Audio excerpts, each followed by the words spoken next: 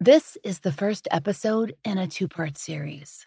There's discussion of crime scenes and violence, and use of terminology in some reports that audiences may consider outdated.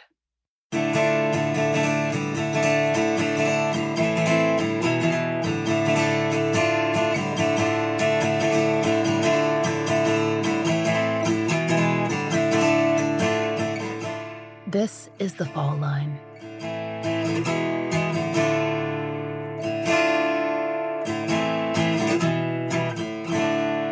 This story is complicated. There's no way around that. There are over 500 pages of police files, dozens of court records, and hundreds of news articles. There are crisscrossing threads, all meeting in the early 2000s, when our country faced post-9/11 immigration policies. And down south, after generations of bootlegging, some families in Northwest Georgia had shifted their efforts into the drug trade. First marijuana in the 1970s, and then cocaine, and then came the methamphetamine boom of the early 2000s. These storylines converge in a small mill town in Georgia near the Alabama line, where an incredibly violent crime scene led to a series of high-profile arrests, federal indictments, and trials.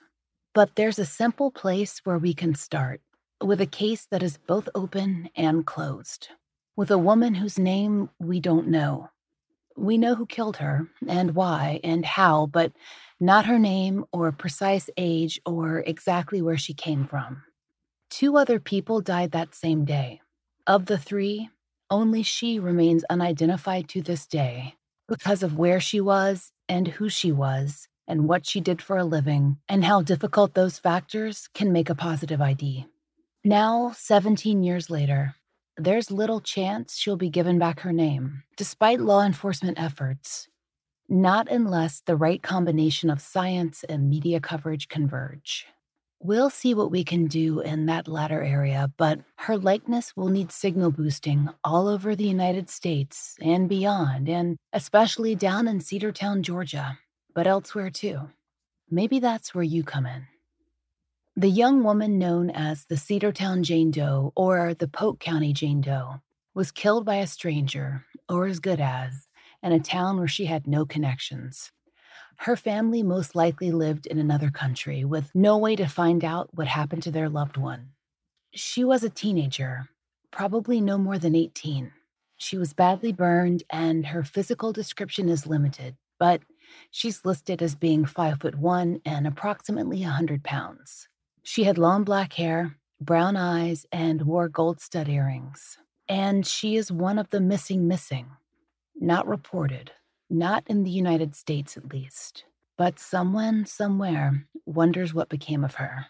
Cedartown is the seat of Polk County in Northwest Georgia, a town famous for its appearance in a country murder ballad, sung by outlaw country star Waylon Jennings, about a man who murders his wife. The song, called Cedartown, Georgia, ends with these words: "Tonight I'll put her on a train for Georgia.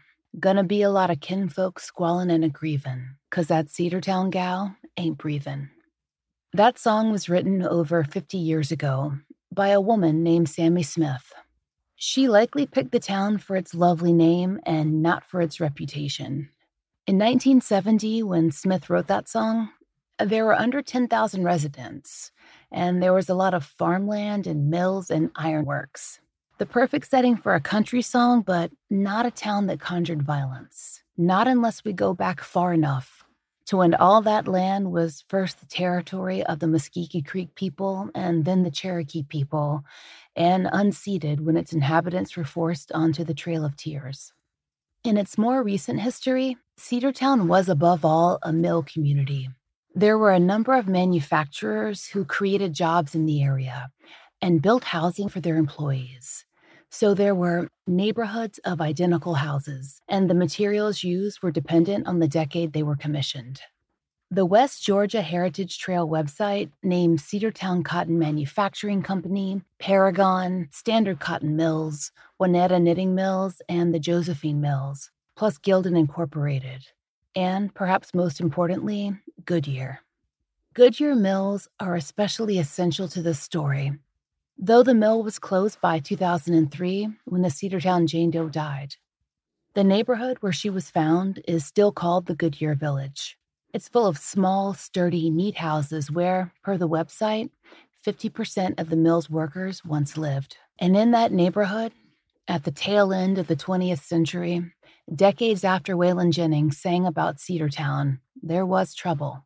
In the late 1990s and early 2000s, Northwest Georgia became the heart of Georgia's burgeoning methamphetamine production, and everything changed. In Polk, in Cedartown, in Floyd County, and dozens of rural towns that pale against the brighter map points of Athens or Savannah or Atlanta.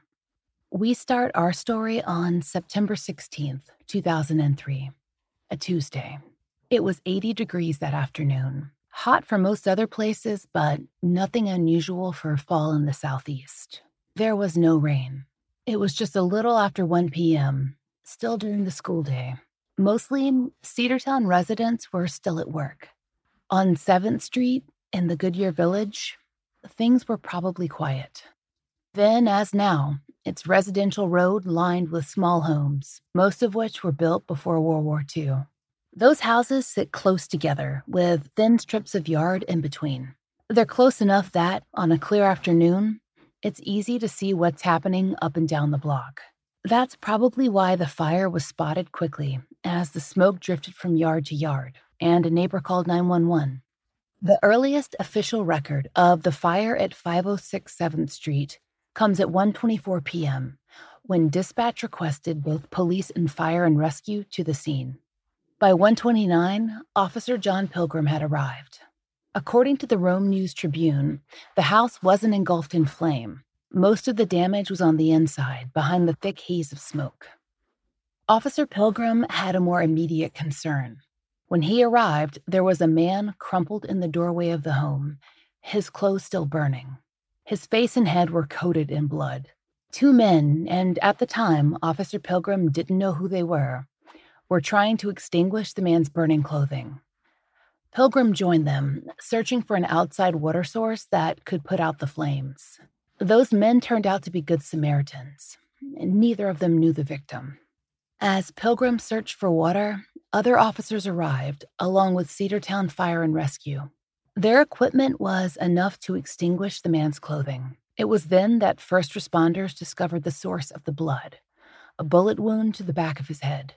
The fire chief, Roberts, headed into the blaze, along with two other firefighters.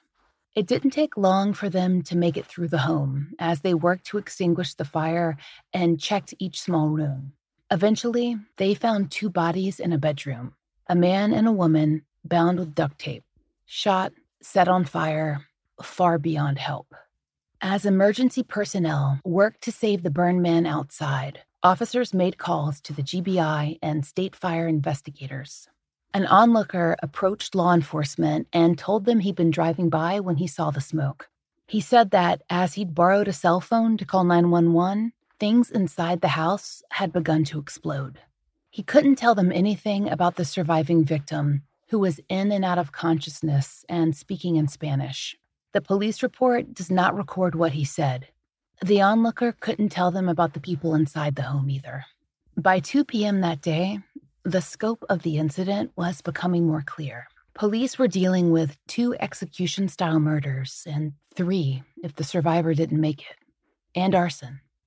In a rural county like Polk, you might expect that kind of violence to be a rarity. But by the end of 2003, authorities in Polk and in neighboring Floyd County would be faced with 10 murders, high-level and widespread drug crime, dozens of acts of violence, arson, burglary, and a number of homicide victims, including one they couldn't identify. According to historical weather records, it didn't rain a single time that September. Everything stayed dry and hot. The smell of smoke would have lingered on 7th Street long after the fire was out. All of what came after can connect back to that afternoon, September 16th, 2003. It's the day that the teenager who died in that fire, became the Cedartown Jane Doe. It's been 17 years and still, to the best of our knowledge, no one knows her name. To talk about the Cedartown Jane Doe and all that came before and after her death, we need to look at the area as it was in 2003, in terms of population and also crime. As you might have figured out by now, the source of the latter was the methamphetamine industry in Polk and surrounding counties, and the culture that sprang up from it. Cedartown lies northwest of Atlanta, up against eastern Alabama. When we took a riding tour through the area with members of local law enforcement, we made it across the state line in under 20 minutes. The county is small, about 311 square miles, and much of it in the sub-basin of the ACT River. Polk County is made up of the towns of Cedartown, Aragon, and Rockmart. According to the New Georgia Encyclopedia, all three are named after natural resources they produce: cedar trees, aragonite, shale.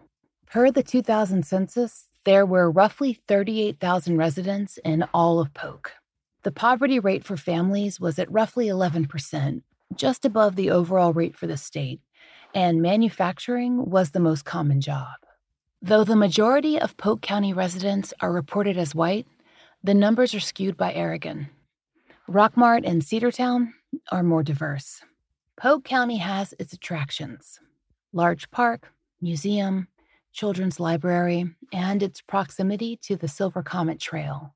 There are plenty of community activities: art fairs, readings, yearly celebrations like the Welsh Festival and the Homespun Festival. In 2019, the Polk County Chamber of Commerce's website lists a number of industries that make their home in the valley, and it highlights civic engagement. Any county puts its best face forward, and there's plenty about Polk to be proud of, but there are also challenges. According to the 2012 FBI statistics, crime rates are higher in Cedartown than in comparable Northwest Georgia towns, especially property crimes, including theft. The same was true in 2003. Now, some statistics show marked improvement. For instance, there were no murders in Cedartown in 2012, quite different than 2003. When the arson and murders at 506 7th Street occurred, there had already been multiple homicides in the town. Then and now, a major factor is meth. According to a 2003 National Drug Intelligence Center report, meth was the primary drug used in the region at the time of the Cedartown Jane Doe's death, and at much higher rates than were seen in metro Atlanta. The report states that meth production, distribution, and abuse are associated with violent crime in Georgia, and notes that 395 meth labs were busted in 2003, up from just 29 in 1997. We wanted to know more about the effect meth had had on the community. When we conducted an interview with three members of Cedartown law enforcement: Assistant Special Agent in Charge Brian Johnston of the GBI, Steve Moloch, who was a detective on the case, and J.P. Foster, who was at the time with the GBI, we spoke to them about the effect that methamphetamine had had on crime. The following answer in particular comes from J.P. Foster, who actually had been an agent in the area before the drug surge. He saw the problem developing well before the fire at 506 7th Street. I will start around 96, 97, and can say with a great degree of certainty that's backed up by case files, case numbers, that didn't happen overnight as far as the methamphetamine surge. It was a gradual thing coming from cocaine to the meth. And as far as how it affected law enforcement in Cedartown, the officers, the department, the agencies were overwhelmed. Not only were we dealing with property crimes, but we were dealing with the associated violence that goes along with the drug trafficking activities of methamphetamine trafficking. At that time, there really wasn't an emphasis of a concentrated cooperative effort to deal with drug trafficking in Polk County. There had been attempts previously to have a drug task force. There had been attempts to have a tri-county drug task force. For whatever reasons, those attempts had failed. But during the late 90s and early 2000s, there wasn't one per se. So each department was doing their own and doing what they could to try to address the issues. Those murders reported in Polk and Floyd, as you just heard, many were drug-related. But on September 16th, 2003, local law enforcement hadn't yet proven that. The house on 7th Street was still smoking, and the investigation had just begun. Though Officer Pilgrim was first on the scene, and other officers assisted in neighborhood canvasses, most of the official documents in the police file are signed by Detective Steve Moloch, who was in charge of the death investigation and whom we interviewed. The first reports were prepared roughly 24 hours after that first 911 call. In the meantime, Cedartown police had been busy. They were tracking down a number of vital pieces of information. Who lived at the house? Whose name were the utilities in? What neighbors had seen? What the property owner had to say? And, most importantly, who had died at the house? 2 of the 3 victims were still, officially at least, unidentified. The first, the man who'd made it outside and had been airlifted to Grady in Atlanta, he had identification from the Tip Top poultry plant in his pocket, but police had not yet verified the information printed on it. The second, the Cedartown Jane Doe, she didn't have any personal identification at all. Did she have any relationship to the third victim with whom she was found burned, bound, shot in a back bedroom? We can't find anything that explicitly connects them outside of their shared presence in the home. But then again, it's an initial report. In that report, the deceased male is listed as Cesar Juarez Vasquez. According to the official record, he was 20 years old, 5 feet tall, and 130 pounds. He lived in Cedartown. The police incident report doesn't specify how he was identified that day, but the stats and the address imply that he had a driver's license in his possession. At 1:30 p.m. on Wednesday, the 17th, Detective Moloch was in the midst of writing those initial reports on the case. It was then he received a call from the front desk, alerting him that 2 men had come in and wanted to speak to the detective in charge. He walked out to find them waiting in the front lobby. To protect their privacy, we'll call them Javier and Joel. Javier, who was bilingual, spoke to the detective and translated for Joel. They'd come to the station because they were worried about a friend, one who'd been missing since the 16th. Javier reported that they were concerned about their friend, Alexis Torres Santiago, who, quote, had left home around 12 on 9/16/2003, driving his small white car and had not been heard from since, end quote. Through Javier, Joel told Detective Moloch that he'd checked both the local hospital and the local jail, and he hadn't been able to track down Alexis. Now, this incident report is concise, and it doesn't detail why Joel immediately thought something had gone wrong or why he was so worried. Perhaps he'd heard about the fire at 506 7th Street. Perhaps he knew more about his friend's involvement in Cedartown's underground than he let on during his discussion with the detective. All we know for sure is that Detective Moloch showed Javier and Joel the identification card that had been found on the lone survivor, that employee ID from the Tip Top poultry plant. They verified that it belonged to their friend, Alexis. Even so, police couldn't offer an official identification on the spot. The detective told the 2 men he'd contact them when they had that information verified. Javier explained this to Joel, who in turn said he had more information to offer Cedartown police. With Javier translating, Joel explained what he knew about the house at 506 7th Street.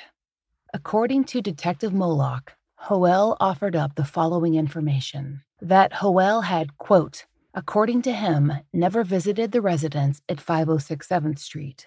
However, he was aware that there was a man at the residence who was having young females stay there and that sexual services were being performed by these young females for a fee of $30 each to Hispanic males in the community, end quote. Now, Cedartown has, at least in recent history, been home to one of the largest Latinx communities in Georgia. In 2000, 22% of the population were, quote, Hispanic or Latino. By 2010, That number rose to 38%. For comparison, Georgia's overall Latinx population sits at roughly 8%.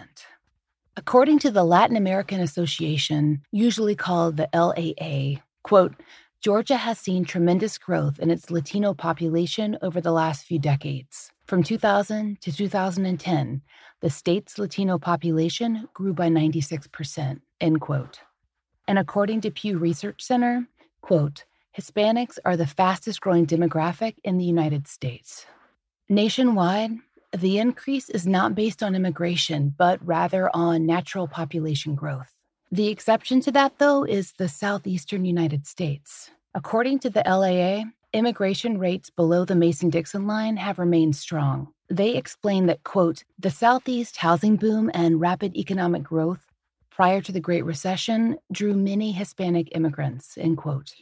The LAA then quotes from Pew saying, quote, the robust conditions acted as a magnet to young male foreign-born Latinos migrating in search of economic opportunity. The Atlanta office of the LAA notes that most of Georgia's Latinx community has immigrated from Mexico, Colombia, Honduras, El Salvador, and Guatemala. Okay, just a few more numbers. Of immigrants living in Georgia, the majority are naturalized citizens or eligible to become naturalized. And as of 2014, roughly 36% of Georgia's immigrants were living without documentation. An important observation included in this report is that 500,000 Georgia citizens have at least one undocumented relative, and those numbers are not limited to Georgia's Latinx population. And these statistics don't account for migrant workers who move through Georgia on work visas or otherwise. In previous seasons, we've discussed some of the professions, such as agriculture and construction, that draw visiting labor forces. All this to say, within the Latinx population of Cedartown, there were a number of immigrants new to America, and some of whom were living without documentation. As with people all over the United States, the reasons vary. Perhaps they entered the country through unofficial channels, arriving on one type of visa, student or work, and being unable to obtain another. Or they lost a job and thus legal status. Or they were working in an industry that wouldn't qualify for that status in the first place. As earlier statistics made clear, some members of the Cedartown community would have undocumented friends, family, or would themselves be lacking legal paperwork, which would make each interaction with law enforcement dangerous. And 2003, the year of the fire at 506 7th, was a pivotal year in immigration enforcement. It's when Homeland Security established ICE, Immigration and Customs Enforcement. Now, Americans are familiar with ICE, with deportation, with the current crisis in detainment camps. But in 2003, the acronym itself is rarely used in the case file. However, there are mentions of Homeland Security scattered across official case documents that we received. Even without widespread recognition of ICE, vulnerable persons would be very aware of post-9/11 cultural focus on immigrant communities. It could, and often would, make investigating cases more difficult. As we mentioned in the Beaufort County Jane Doe series, fear of deportation has lowered crime reporting in many communities. The media may focus more on it now, but it's not a new problem. When we spoke with J.P. Foster, who was with the GBI in 2003 and is now back in Cedartown working in code enforcement, he provided more context that highlighted why there would have been increased unease in the Latinx community in 2003.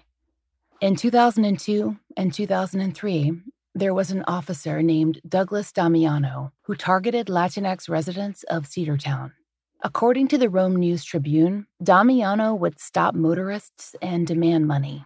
Per the article, quote, in early 2003, the GBI received complaints about Damiano and hired a Gordon County Sheriff's deputy of Latino descent to pose as a civilian motorist.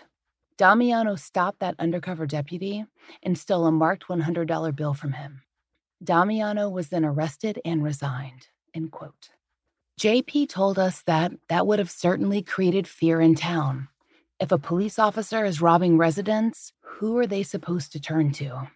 Foster hopes that the eventual prosecution and sentencing of Damiano helped to address some of that trepidation.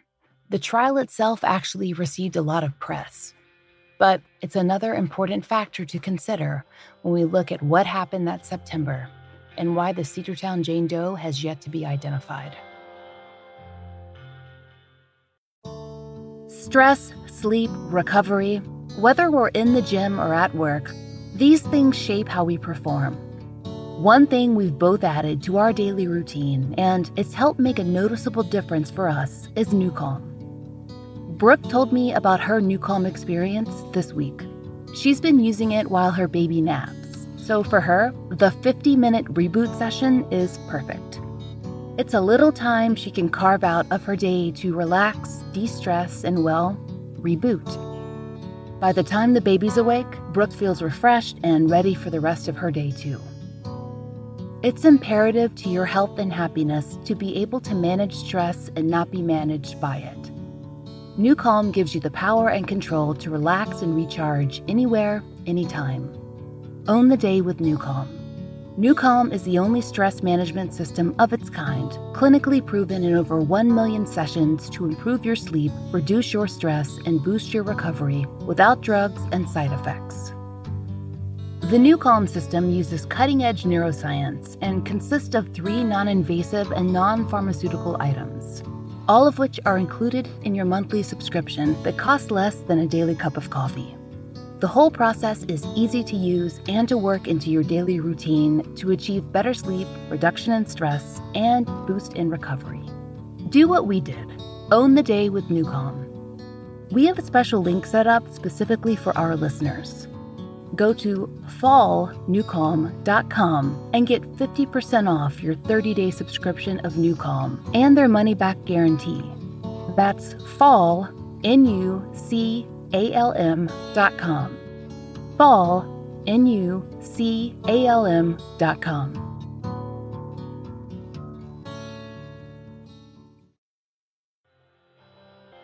At least in the beginning, the Cedartown Police Department would largely conduct their investigation into the events at 506 7th Street within the Latinx community. All 3 victims were Latinx, as were most of the bystanders who'd seen the smoke or called 911 or offered aid. And Howell's information that the house was operating as a brothel connected a few important pieces of information that those other residents on 7th Street had provided police. That connecting information had actually come on Tuesday, the day of the fire, while firefighters and emergency workers were still battling the blaze and trying to help that lone survivor. As they worked, officers from the Cedartown Police Department began to work their way through the neighborhood, looking for witnesses. Detective Moloch participated in the canvass, with a colleague identified in reports as Officer Jimenez. Together, they questioned neighbors in surrounding homes. And they needed information on just about everything. Who the victims were, who owned the house, if the killer or killers had been spotted. Moloch and Jimenez conducted a number of interviews. The 2 most important that could tie into the information that Howell had provided at the station are detailed in the police file. The following interview summary comes from our FOIA request and is read by a voice actor. We've changed the witness names recorded by Detective Moloch to protect their privacy, but all other facts are as written. Please note that language choices and terminology are verbatim from the report. On Tuesday afternoon, September 16, 2003, at approximately 1400 hours and 30 minutes, I, Detective Moloch, along with Officer Eddie Jimenez, started a neighborhood canvass in an attempt to gather information and possible witnesses to the fire at 506 7th Street in Cedartown. At approximately 1400 hours and 30 minutes, I spoke to Luis Gutierrez, who lives across the street from the incident location. Mr. Gutierrez stated that he works the 3rd shift at his job, and at the time this incident took place, he was asleep. Mr. Gutierrez stated that he had been awakened by the fire engines and emergency vehicles coming to the scene. Sitting across the street from the fire location, we approached a Hispanic male who stated that his name was Marcus Hernandez. Mr. Hernandez stated that he was working at the residence located at 690 Slusser Avenue that belongs to his employer, Mr. Gary Smith, when he heard the sirens and realized that the house was on fire. Mr. Hernandez stated that he walked to where the fire was and then realized that the house that was burning also belonged to his employer as well. Mr. Hernandez stated that Mr. Will Johnson lives in Atlanta and owns a number of rental properties in Cedartown. Mr. Hernandez stated that his wife is also employed by Mr. Johnson and she oversees the property as a type of management agent. Mr. Hernandez is employed to do maintenance at these rental properties. Mr. Hernandez stated that he had contacted his wife via the telephone when he realized that one of Mr. Johnson's houses was burning, and his wife in turn was attempting to locate Mr. Johnson to notify him of that fact. That other point of important information concerning the residence at 506 7th is that neighbors reported seeing at least two people, both described in the reports as Latino, bringing groceries to and from a car or sitting out on the porch. The residence didn't seem to have a car, though neighbors noticed that a, quote, newer model white Ford Explorer occasionally visited the property. None of the neighbors described seeing multiple women, although Howell's tip suggested that there would have been several in residence. Then again, if the house was operating as a brothel, the workers wouldn't have necessarily advertised the number of people who were living in the home, especially since the employees of the homeowner, if indeed the homeowner was unaware, were living right across the street. How much the homeowner actually knew is unclear. Based on our conversations with police, it's likely that he hadn't visited the property in person, that he'd bought the house with tenants in place and simply continued the lease. When we spoke to Cedartown law enforcement about the house at 506 7th and whether neighbors would have been aware of any activity, J.P. Foster and Steve Moloch explained its layout. Hey, this is J.P. Foster again. One thing that we probably need to touch on is I think you asked when we were riding around last week, question of was it obvious that this was a brothel? And I think we'll have to say no to that, because those houses down in the Goodyear Village, they have a back alley, and anyone going or coming could easily have come down that back alley, pulled into the backyard of the 7th Street location, entered, conducted their business, and then left going out the back and back in two different directions down the alley. So it's not like the neighbors all up and down the street knew what was going on at that location, nor did the police at that time. So I think what Steve mentioned was very important, in that the way that the neighborhood was blanketed and canvassed, and the interviews that were done. And some of those had to do with pressure put on individuals in drug locations all throughout that village. Started providing intelligence information that identified it as a brothel. So to answer your question, did we have intelligence about that particular location prior to these murders? No, we didn't. By Thursday, the 18th of September, 2 days after the fire, Cedartown police were working several trails. Though there had been a tentative identification of the survivor, who remained in critical condition, even that would be called into question. Late on the evening of the 18th, another group of men had come into the police station, also asking about the surviving victim of the attack. This time there were 3 people. A friend acting as a translator, and 2 men who said they were brothers of a man who'd been hospitalized after an accident. They were trying to get more information about their sibling and where he might be. When Detective Moloch arrived, it was after 10 p.m. and he hadn't been in the station. He asked for their names and ID. One of the brothers, who we'll call Vicente, produced an international driver's license. Neither his brother Alfonso or their translator Nico had identification. Nico told Detective Moloch that they were all from Mexico and were currently working together in Alabama. Apparently, on Wednesday the 17th, the brothers had received a phone call from a woman they knew to be a friend of their brother. She said their brother, Arturo Torres Ventura, had been hurt and was in a local hospital. The brothers didn't know her name, just that she had hired Arturo to come to Cedartown and work for her. He'd actually done so before, and this time he'd left Montgomery about 3 months ago to help her with her business in Cedartown. "What business?" Detective Moloch asked. There was a pause. Then the brothers spoke, and Nico translated. According to the police report, Moloch was told, and again this is the language of the record, quote, that Arturo was a caretaker or controller of prostitutes that the female caller would bring to Cedartown and drop off at the house on 7th Street. Apparently, the woman had asked the brothers to call her when they found out more about Arturo's condition. The brothers gave the detective a note that included 2 phone numbers, directions to the house on 7th Street, and the phrase, quote, "Voce de taxi Los Casas de las Flores."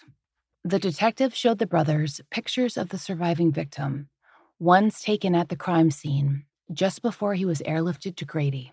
They positively identified him as their brother and noted that they recognized the ring that he was wearing. So, 2 sets of men in 2 days, all coming in concerned about the same man, who they knew by different names.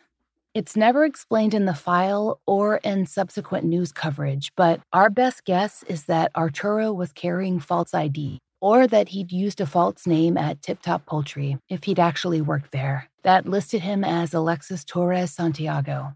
His friends, the ones who'd come in first to the station, certainly knew him by that name, or at least they knew he used it. From this point on in the files, the victim is known as Arturo Torres Ventura. So, by Thursday night, the 18th, 1 victim had been identified twice. Arturo remained in critical condition at Grady, and he was still unconscious. At this point in the file, the detective notes that the other 2 victims had not been positively identified, but as we told you, we know that the other man was eventually ID'd as Cesar Juarez Vasquez. We were able to find an article from December of 2003 in the Rome News-Tribune, which reported that Cesar's family, who were local, had confirmed him as the 3rd victim. At this point in the investigation, the middle of September 2003, the Cedartown Police Department's efforts were concentrated on several key paths: identifying who actually lived in the house and in whose name the utilities had been obtained, trying to identify the white car that had been seen in the driveway, searching the house, and looking into individuals known to be involved in the sex trade in Polk County, which, in this instance, sometimes meant involvement in the meth trade too. These efforts would lead them to speak to scores of people in and around Cedartown, so many that, during our research, we had to create multiple charts to keep track of everyone they contacted. We'll walk you through the most important events. Since many of them happened concurrently or were recorded out of order, we'll go through them based on case development rather than strict timeline. Police spoke to local business owners and identified that 1 or more people had been handing out business cards for a taxi service, listing the same number that had been given to Arturo's brothers. Other cards, also printed in Spanish, had circulated, advertising a company closed for cowboys with a number of another brothel printed on the back. Through research into the white Ford Explorer, trying to identify the specific vehicle and its owner, investigators began a long and winding path through dozens of subjects. They learned, for instance, that the gas utility at 506 7th had been established under the name of a man who'd never lived there. It seems that an old roommate had actually borrowed his identity to arrange for that service. And that same roommate also owned a white Ford Explorer, which had been bought from a small car lot, Amigo Car Sales, in Marietta, Georgia. That's a suburb of Atlanta, about an hour's drive from Cedartown. The car had been sold and resold among a group of friends, including the man who'd established the gas at 506 7th Street. In fact, right after the crime, it was said that he had been frantic, wanting to sell the Explorer and return to Mexico. Police never tracked him down. We don't know the full extent of his involvement at 506 7th Street. He never comes up in the local reporting or in the file again. He was not listed as a conspirator. Maybe he was just frightened. If he'd lived or worked at the house and heard what happened, he'd be smart to get as far away as possible, and quickly. However, there was plenty of other information to sort through. It was evident that 506 7th Street wasn't the only brothel in the area. Remember the woman, the one who called Arturo's brothers and told them that he was in the hospital, who was said to manage brothels and had employed Arturo as a sort of caretaker? Via weeks of cell phone examination and interviews, Cedartown identified the woman who'd made the call. Her name was Liz Lina Caro Rodriguez, though she also went by the alias Maria Hernandez, which was a family name, and she's referred to as both throughout various records. Her family had immigrated from Colombia and then settled in Polk County. Though she was very young, she had employed Arturo and a number of other men on a regular basis. She was running her own business, a series of brothels operating in suburban homes in Northwest Georgia. Liz had a number of contacts in Alabama, which is how she recruited Arturo and the other men to come to Georgia and work for her. Their roles continue to be described as caretaker and controller in the documents, and it's unclear whether they were there to serve as protection, to make sure clients paid, to maintain order in the house, or all of the above. According to one of Liz's employees, the men paid themselves $300 a week, and per the reports, Liz would come by and pick up an $800 cut every week. Most of the women who worked in the homes were brought into town by Liz and her associates. Many came up via Mexico, either as a point of origin or on their way from other countries in Central and South America.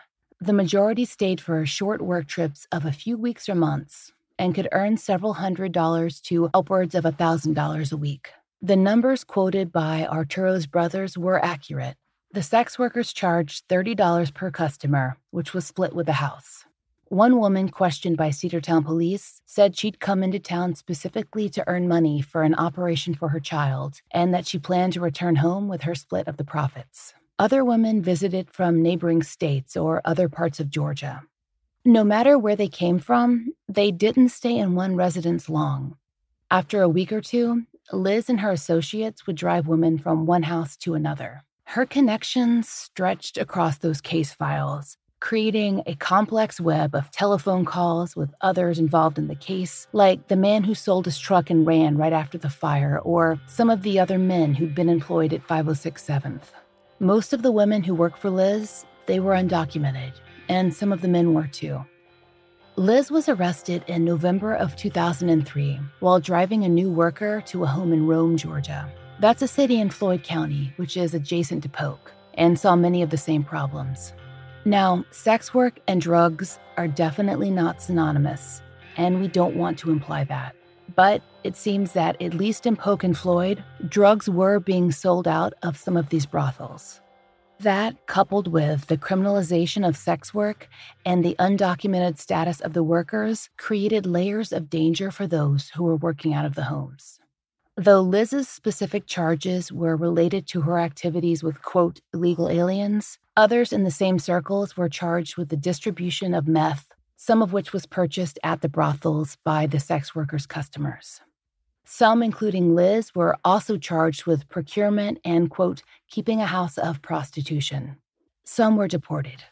Others served jail or prison time in the United States. Some of the women, whose statements implied that they were consent sex workers, also faced charges and or deportation. That would include some workers who'd long made their home in the United States. Though Liz's name was not on any bills at the house at 506 7th, and she didn't live there, she was connected to the business. She had employed at least one man, Arturo Torres, the lone survivor of the attack.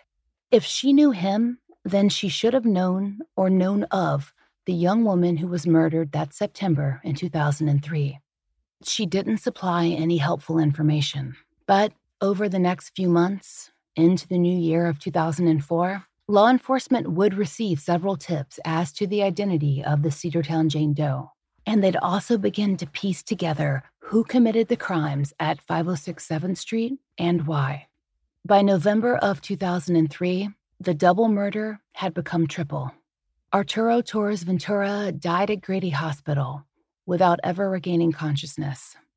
Meanwhile, across Northwest Georgia, a growing syndicate, All players in the methamphetamine business were becoming increasingly violent. All those homicides in Floyd and Polk, as investigators dug into the case at 506 7th, the connections between those murders and others in the county grew increasingly clear. Next time on The Fall Line, we delve into how the case was closed, learn about a drug ring in Northwest Georgia, and why the Cedartown doe remains unidentified. We'll also take a look at consent migrant sex work, the intersections of issues those workers face and how it all converged, and how and why the problems have not necessarily improved today. Again, we want to offer a description of the victim. The Cedartown Jane Doe was a young woman of about 17 or 18, though she could have been as young as 15 years old. She was Latina. She was described as 5'1" and approximately 100 pounds. She had long black hair, brown eyes, and wore gold stud earrings. If you have information regarding the Cedartown Jane Doe, please contact the GBI at 404-270-8151 or the Cedartown Police Department at 770-748-4123. We'd like to thank all the listeners who have taken time to support our sponsors, leave us reviews, or support our show directly on Patreon or through PayPal. We couldn't do it without you. Special thanks, as always, to Angie Dodd. Thanks to Aaron Bowen and Nancy Rivera for translation assistance. The Fall Line is created by Laura Norton and Brooke Hargrove and is produced and mastered by Maura Curry. Researched, written, and hosted by Laura Norton with interviews by Brooke Hargrove. Our research assistants are Haley Gray, Kim Fritz, Brooke Floyd, and Jess Watford. Content advisors are Brandy C. Williams, Vic Kennedy, and Liv Fallon, with special content advisement by Professor Marcela Fuentes. Theme music is by RJR. Shay Ryan of All Crime No Cattle was kind enough to offer his voice acting skills this episode. Be sure to check out the podcast he and his wife Erin put out. All Crime No Cattle focuses on crimes that take place in Texas, and it's a favorite of ours. If you'd like some Fall Line merchandise, you can find it in the Exactly Right Pod Swag store. A portion of our merch proceeds are donated to support the work of the DNA Dope Project. Be sure to check out our show on Stitcher Premium, where you can hear ad-free versions of our episodes and get access to early release standalone episodes and miniseries. You can use our code LINE, LINE, to try out Stitcher Premium free for a month. We'll be back next week with the conclusion of this story.